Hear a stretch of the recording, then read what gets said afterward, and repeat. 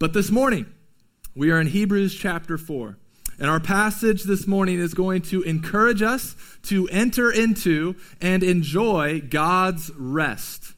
All right? To enter into and enjoy God's rest. 2020 has been a fatiguing year for many of us. And in many different ways, whether it be physically or mentally or emotionally, maybe even spiritually. And what we have seen exposed is this deep need in us. It's always been there, but this year has exposed it even more, that there is this deep need in us for rest. We as human beings, we have a longing for rest. For rest.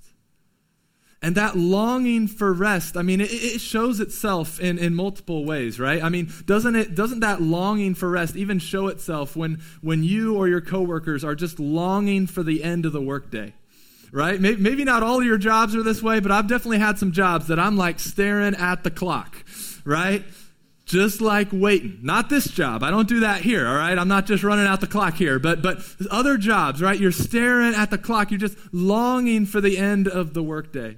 Or maybe if you don't have to work on the weekends, right? You like, people are just longing for Friday to get there. It can't come quick enough. Or we long for kind of those next holiday weekend or the next holiday, or we long for that upcoming vacation. And yet those things come and those things happen and we go on vacation and we have the weekend, and yet we often come away from those times needing more rest than we did before. We are a people who long for rest, but we are not very good at getting it. We're not very good at getting it. But here's the good news this morning, church. Here's the good news. God has provided us His rest. And His rest addresses more than just our physical need for rest.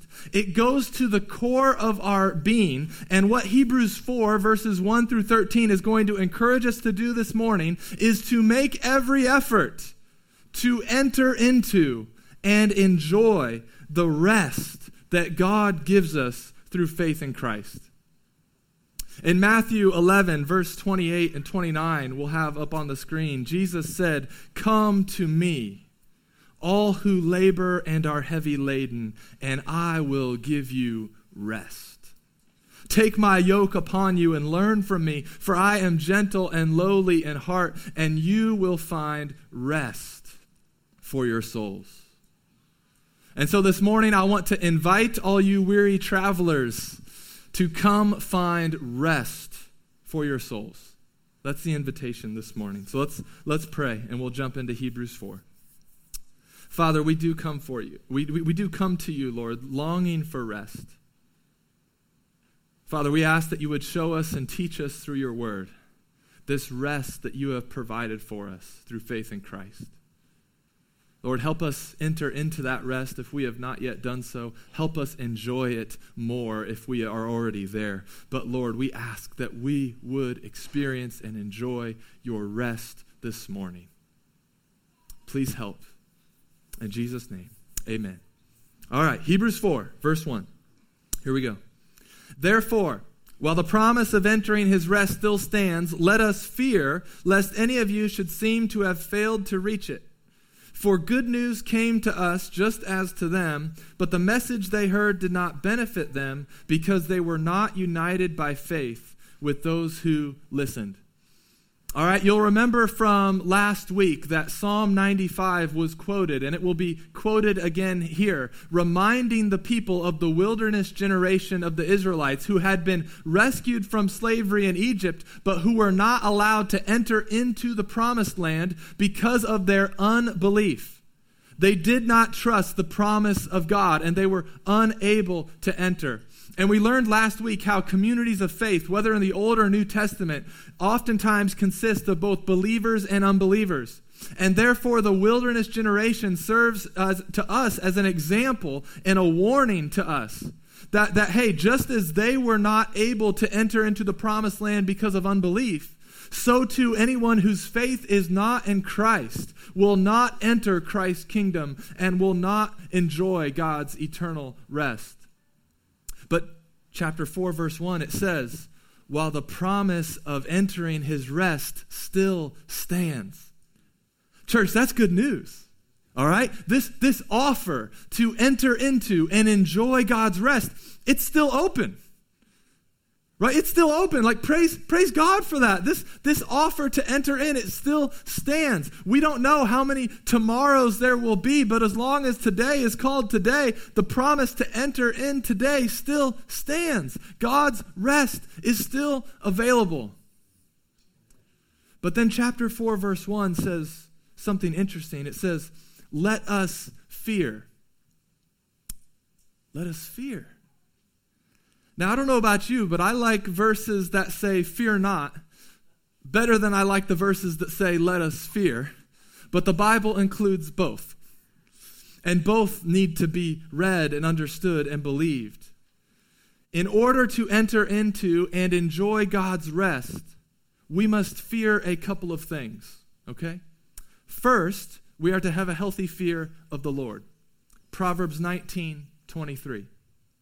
The fear of the Lord leads to life, and whoever has it rests satisfied. And whoever has it rests. Whoever has the fear of the Lord rests. If you want rest, have a healthy fear of the Lord. Be in reverent awe of him. Don't try to fit him into some mold that you're familiar with and that's more comfortable for you. Right? Like that might be the way to comfort, but that's not the way to rest. We must be in awe of God. The fear of the Lord leads to life, and whoever has it rests satisfied. Hebrews 4 then tells us that we should also have a healthy fear of simply hearing God's word, but not hearing it with faith. Because hearing without faith does not benefit you at all. Hearing God's word without faith does not benefit you at all. And so, kids, let me have all the kids' attention right now, all right? You might be doing other things or something, but let me get all the kids' attention here, all right?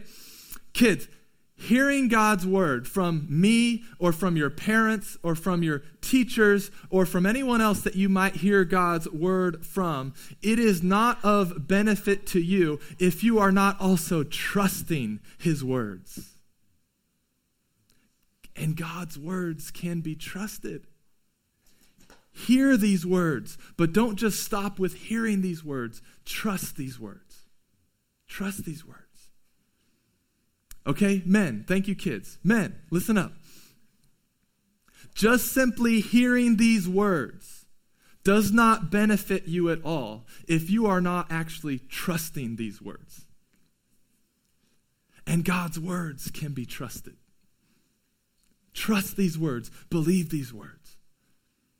All right, ladies, I haven't forgotten about you. Ladies, just simply hearing these words does not benefit you if you are not also trusting these words and believing these words. God's word can be trusted. And so we should have a healthy fear of not entering into or enjoying God's rest. And therefore we should pay careful attention to not just hear these words, but to trust these words. We must trust these words. The people of God wandering the wilderness, they heard the promises of God. They heard the words of God, but they didn't rest upon them. They didn't trust them. They didn't believe them. And they didn't enter into God's rest. But here's the good news. Look at verse 3. Look back at Hebrews 4, verse 3. Through faith, believers have entered that rest. And so let's try to understand what that rest is and what it's all about and how we enter into it and how we enjoy it. Okay, that's where we're going with the rest of our time together. Look at Hebrews 4, verse 3. For we who have believed enter that rest, as he has said, as I swore in my wrath, they shall not enter my rest. Although his works were finished from the foundation of the world, for he has somewhere spoken of the seventh day in this way, and God rested on the seventh day from all his works. And again in this passage he said, they shall not enter my rest. Since therefore it remains for some to enter it, and those who formerly received the good news failed to enter because of disobedience, again he appoints a certain day, today, saying through David so long ago, in the words already quoted, today, if you hear his voice, do not harden your hearts. For if Joshua had given them rest, God would not have spoken of another day later on. So then there remains a Sabbath rest for the people of God. For whoever has entered God's rest has also rested from his works, as God did from his. All right, first notice that this rest is not our rest. It is his rest. Okay? I've titled the sermon, Rest for the People. However, do not be confused. This is not a rest that you have achieved. This is not a rest you have obtained. This is a rest that you receive. It is God's rest, right? God calls it my rest. This is God's rest. And Psalm 95, and here in Hebrews, God says, it is my rest. And then our author then ties this into the creation account from Genesis 2, how God created for 6 days, but then on the seventh, he rested. And just like that original creation account, after Jesus' life, death, resurrection, and ascension, Jesus has now rested from his work in regards to the new creation, right? I mean, think about the creation and Jesus' work for the new creation. After Christ lived the life of obedience we failed to live, after he died a death that in our sin we deserve to die, and after he rose from the grave, proving his victory over Satan's sin and death, he ascended into heaven, and what we've talked about in Hebrews already is that then he sat down at the right hand of the Father, showing that the work was done. He rested. In Christ, the work of salvation was done. In Christ, the heavy lifting of the recreation was done. And the author of Hebrews is trying to help us see that these things in the Old Testament were ultimately pointing us to someone better, right? The seventh day of creation was ultimately pointing us to Jesus. The Sabbath that the Israelites were told to observe was ultimately pointing us to Jesus. The rest in the promised land that Joshua obtained through military conquest, it was ultimately pointing us to Jesus. And that's why he can say that there still remains a Sabbath rest for the people of God. There still remains a Sabbath rest for the people of God, church. His name is Jesus. Jesus is your Sabbath rest. Look back at verse 10. For whoever has entered God's rest has also rested from his works as God did from his. In Christ, we no longer have to work for our right standing with God. In Christ, we no longer have to work to try to hide or cover our sin and shame. In Christ, we no longer have to work to pretend and perform in front of others so that they will think we are righteous. Because let me tell you, like that working for a right standing before God and others, that working is exhausting. Trying to earn his favor, trying to earn his acceptance on our own merits is a wearisome and ultimately impossible task. But the good news is that there remains a Sabbath rest for the people of God. And his name is Jesus. Jesus is your better rest. Through faith in Jesus, you can rest from working for your salvation. And you can now enter into God's rest, not because of your works, but because of the works of Christ. Right? We often say that we're not saved by good works. We're saved for good works, or we're saved unto good works. And that is true, but if you really wanted to get, precise on that, in fact, we are saved by good works, just not our own good works. We have been saved by the good works of Christ. And through faith in him, those good works have been credited to us. He did the work, and he now invites us to enter into his rest. To enter into his rest. But don't miss the significance of this reference to Joshua. All right, don't miss the significance of the reference to Joshua and the promised land and all that, because what the author of Hebrews is trying to show us is that, yes, the promised land was great. It gave the people some temporary rest, but ultimately God's rest is not found in a specific place or circumstance, but it is found in his presence. All right, God's rest is not found in a specific place or circumstance. It is found in his presence. Corrie ten Boom once wrote, if you look at the world, you'll be distressed. If you look within, you'll be depressed. If you look at God, you'll be at rest. I mean, how great is that? And it rhymes, right? If you look at the world, you'll be distressed. If you look within, you'll be depressed. If you look at God, you'll be at rest. Now, why is it that Corrie ten Boom can write that from a concentration camp? That's not the most restful of places.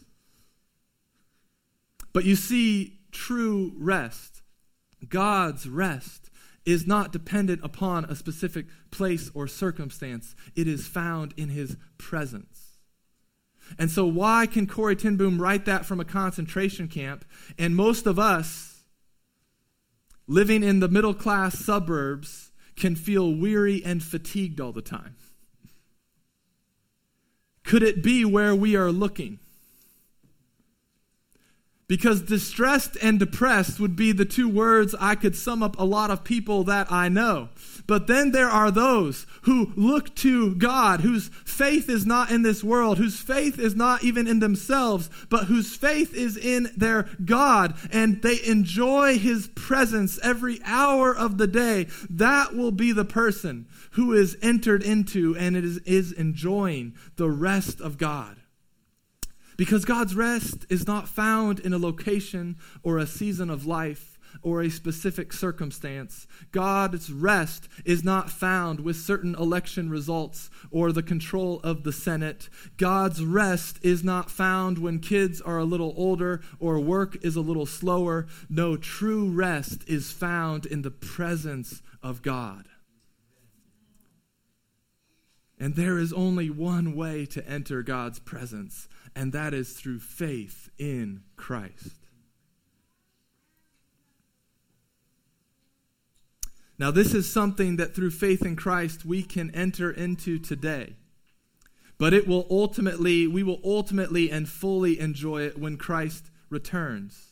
And so the answer is, okay, when is this God's rest, right? When is God's rest? Is it now or is it sometime in the future? And the answer to that is yes. The answer is yes, right? Both, right? We've been seeing in the book of Hebrews this idea of inaugurated eschatology. John even just mentioned it, right? Like the already here, but not yet fully realized. That's the kingdom that we live in, Christ's kingdom. It's already here, but it's not yet fully realized. God's rest is here, but it is not yet fully realized.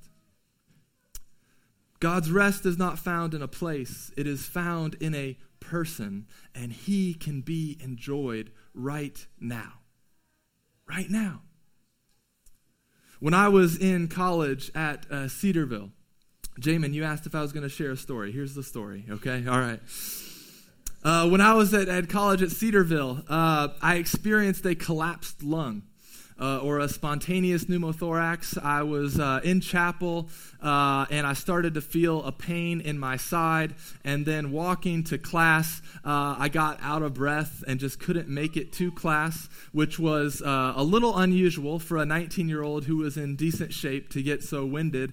And so I decided to go to the student health center, and the student there doing the triage, when they couldn't hear lung sounds on my left side, I got to quickly meet all the real nurses and paramedics and be put into an ambulance and taken to the city of Dayton, Ohio, and admitted to the hospital, put a chest tube in my side, and that all happened like really quickly, right? That happened really quickly. I'm not even sure if I got a chance to talk to Britt or my parents about everything that was happening, but all of a sudden I found myself in a big hospital, admitted by myself with a chest tube in pain, And honestly, I was a little scared. Like, I didn't know what all was going on. And I was out of state, right, away from my family in Indiana.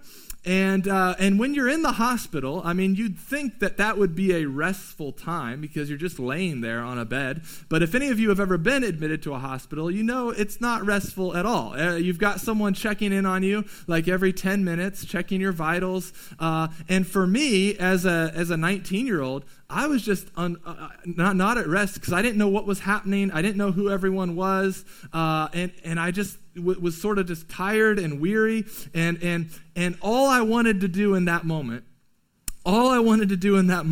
was to go home. Like, isn't that like when you feel bad or you feel sick or you feel tired and you don't feel well, like, isn't that just what you ultimately want to do? You just want to go home. And I was in the hospital for a week. And everything changed, though, but everything changed and everything got better when something happened. And it was when my mom showed up. And even as I was saying that, maybe I should have said it was when Brittany showed up, but we weren't married at the time, all right? We were still dating, and, you know, when you're dating a girl, you don't necessarily, like, that's not your proudest moment. In the hospital gown, you know, her walking in, right? So we were still in that stage of our relationship. But everything changed when my mom walked in. Like, isn't there just something that happens to you? And I know everyone has different, you know, relationships with their moms, okay? So, but I think in general, isn't there just something that happens to you when your mom shows up? Like, all of a sudden, you can just, okay. You can just breathe a sigh of relief and rest. And that's how I felt in that moment, because I've got a great mom. And I know moms watching this from home. I've got a great mom. You just breathe. I just breathed a sigh of relief and rested when mom got there, because now all of a sudden I knew, hey, if I was asleep, mom could answer the questions. I knew mom would look out for me and make sure I had everything I needed. I knew everything was just going to be okay because mom was there. And it was because of her presence there that I could finally rest.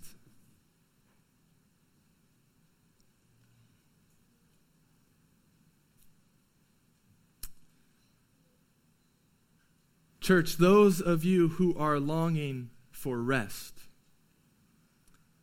you're not really longing for a place or a specific circumstance. You're longing for a person.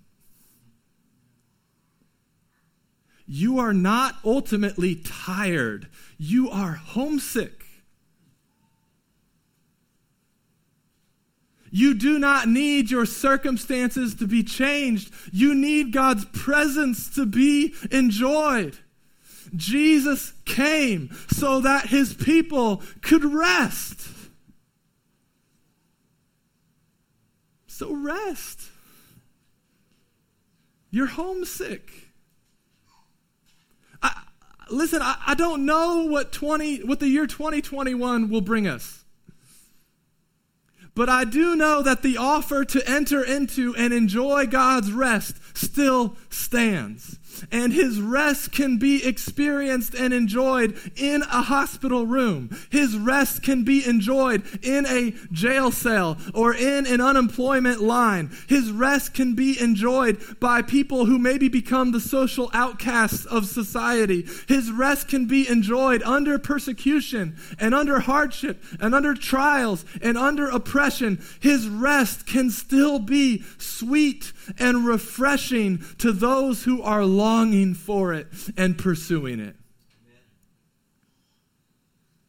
And so praise God when circumstances arrive in our lives that make us restless and tired. They are serving to remind us that we are not merely tired, we are homesick. We are longing for the presence of God. So blessed is the one who finds themselves homesick in this world. And what we celebrate come Christmas, I'm not going to wait 2 weeks. We're starting now, okay? What we're going to celebrate at Christmas is that just like when Mom showed up at the hospital, it started to feel like home. When Jesus showed up in Bethlehem and when he showed up in your life, this all started to feel like home. We started to get taste of it. Church, we're not fully there yet. But he will be with us the rest of the way, and he's going to give us rest along the way. God's rest is not affected by the craziness of the world. And therefore, you don't have to wait for God to take you to a different place or to a different circumstance or to a different season of life. His presence is available to you here and now. You will never find rest in a specific place, only in a specific person, and his name is Jesus. Augustine once famously wrote in his Confessions, he wrote, "Thou movest us to delight in praising thee, for thou hast formed us for thyself, and our hearts are restless till they find rest in thee." You will never find rest in a specific place or circumstance, but only in a specific person, and his name is Jesus. And so, church, when you are weary, is your first thought, I need to be spending more time with Jesus? Like, where do you look and what do you go to for rest, for real rest? Listen, sometimes we do just need physical rest, all right? And I acknowledge that. We have physical bodies, they have limitations, and sometimes you just need to go to sleep, okay? And that's okay. Sometimes you need to just go take a nap. Sometimes you are just physically tired and you need physical rest. But listen, all of our longings for rest should ultimately serve to us as reminders that our souls need a deeper, more eternal rest that is only found in the presence of God through faith in Jesus Christ. And therefore, we must go to him to experience God's rest, to enjoy God's rest. And therefore, we must strive to know him and trust him and enjoy him more. Look at Hebrews 4, verse 11. Let us strive to enter that rest. Now, that seems like a strange statement, right? Strive to enter rest. But when we understand that it's God's rest, and we receive this through being united by faith to Christ, then it is not a striving in our works, but it is a striving in our faith. Right? To keep believing, to keep hearing, to keep trusting, to keep knowing him, to keep enjoying him more, right? And to keep enjoying the rest that we have entered into. And the more we trust, the more we will enjoy his rest. The more you trust him right now, the more of his rest you will enjoy right now. I mean, think about this. Think about whatever circumstance you're in right now. We probably all have one or two that are sort of draining you, right? One or two relationships, one or two circumstances that are draining you and exhausting you. And I dare you to prove me wrong on this, but the more you trust him in that circumstance, the more you trust him, the more of his rest you will enjoy in whatever draining circumstance you are facing right now. More trust equals more enjoyment of this rest we have received. But if we're honest with ourselves, there are times when we are not enjoying the rest that we have received from God. We're just neglecting it, right? We're not enjoying it. We're not embracing it. There are places in our heart that are not enjoying the rest that we have in him. And so the question is, if we are to strive for more rest, how do we expose the restlessness and the homesickness that still exists in us? Like, we need something from God to reveal the restlessness. How does this restlessness and lack of faith get exposed? Look back at Hebrews 4, verse 12. We get our answer. For the word of God is living and active, sharper than any two-edged sword, piercing to the division of soul and of spirit, of joints and of marrow, and discerning the thoughts and intentions of the heart. And no creature is hidden from his sight, but all are naked and exposed to the eyes of him to whom we must give account. All right, here it is. These are some well-known verses you've probably even memorized at some point in your life. But let's try to look at this in a fresh way here. It is the Word of God who reveals the restlessness that still exists in our hearts. It is the Word of God who reveals our weak or lack of faith. And when we talk about the Word of God, understand that we're referencing both the written Word of God as well as the incarnate Word of God, Jesus, all right? When we're talking about the Word of God, we're talking about both our Bible as well as Jesus, who is the Word who became flesh. And it is this Word of God that is living and active. Living and active. Jesus did not stay dead, and he's not just a historical figure in the past. He is currently living and active, and this word that he has given to his people is the same. This is not a static or dead textbook. When these words are read and when they are heard by faith, these words come alive. And many of you have experienced this. Some of you experienced this right after your conversion. Some of you, it's been more kind of gradual. But as you've read God's word, there are times where the words just jump off the page. We can read a text like, right, for over and over and over again, and yet every time we do, there's like new things that are jumping out to us. It is living and active. These words can hit you to the core of your being, unlike any other book or word can hit you. This word is alive, and it cuts through all the superficial stuff, and it goes right down to discern your thoughts and intentions of your heart. Some of the things that you're not even aware of, the word cuts through down into. It exposes your sin, and it lays it all out there. No creature is hidden from his sight. But thanks be to God that this word that convicts us, it also comforts us. This same word that reveals our restlessness, it also calls to us and says, "Come to me, and I will give you rest." And yet many of us neglect spending meaningful time in the Word of God. And there are many reasons why this happens, but I think one of the reasons is sometimes we're just intimidated to come to God's Word because we don't necessarily always understand what it all means. And sometimes we just don't know what to do with it, right? I mean, it says some hard things in here. It says some things that definitely go against all the philosophies that we've been so ingrained with and just raised in. It goes against all the philosophies of like we're just swimming around in, right? I mean, it goes against things like humanism and individualism and materialism and consumerism and pragmatism and really all the isms. The Bible just kind of it clashes against it, right? And so we'll come up to a passage that we don't know what to do with it, and that can frustrate us and confuse us, and because we feel like we have to have mastery and control over all of this. But this verse is teaching us that our primary concern should not be what we do with the word.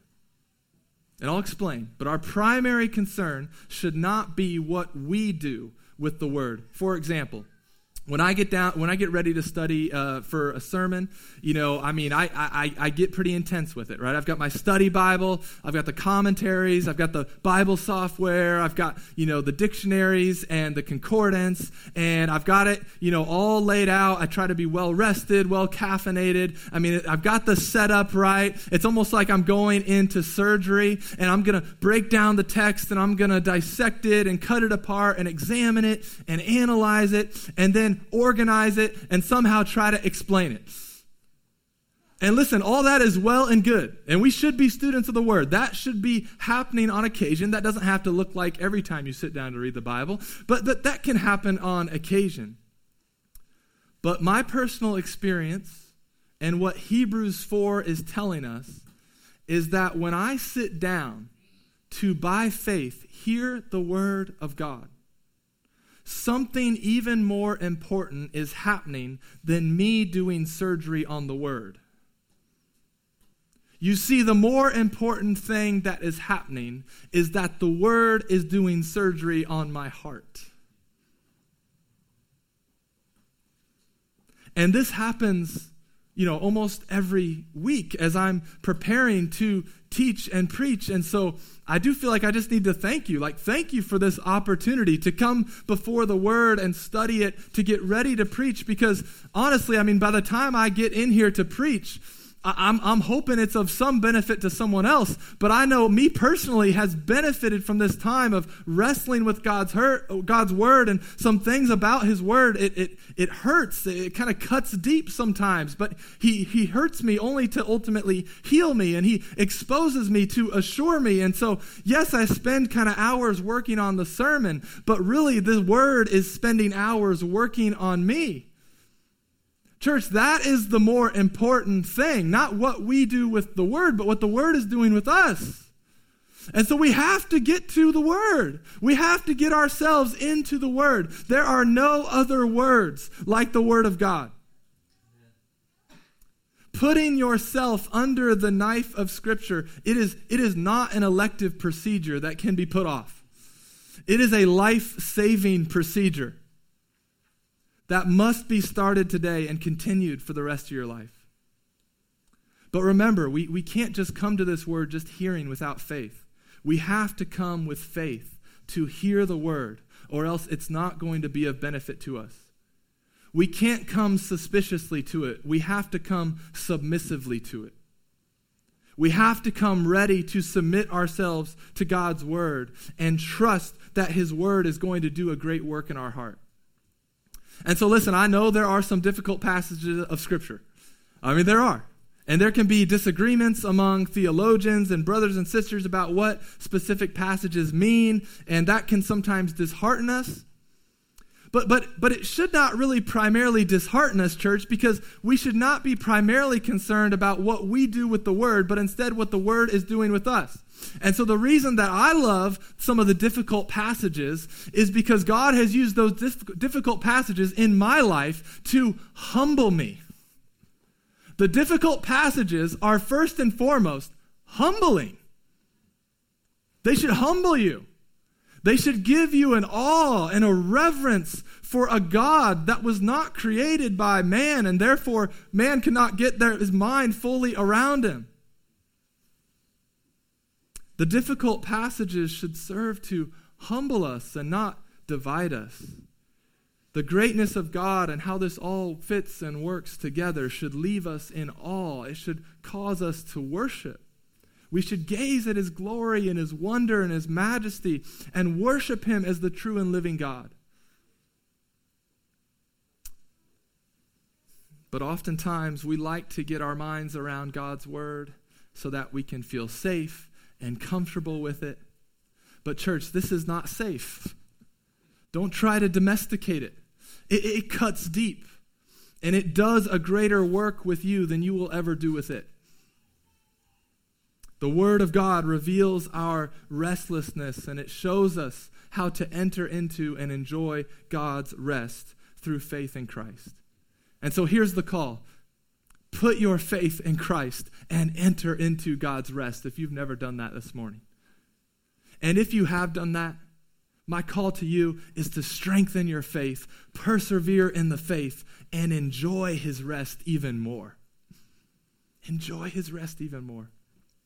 Worship team, you guys can go ahead and come on up as I'm winding things down.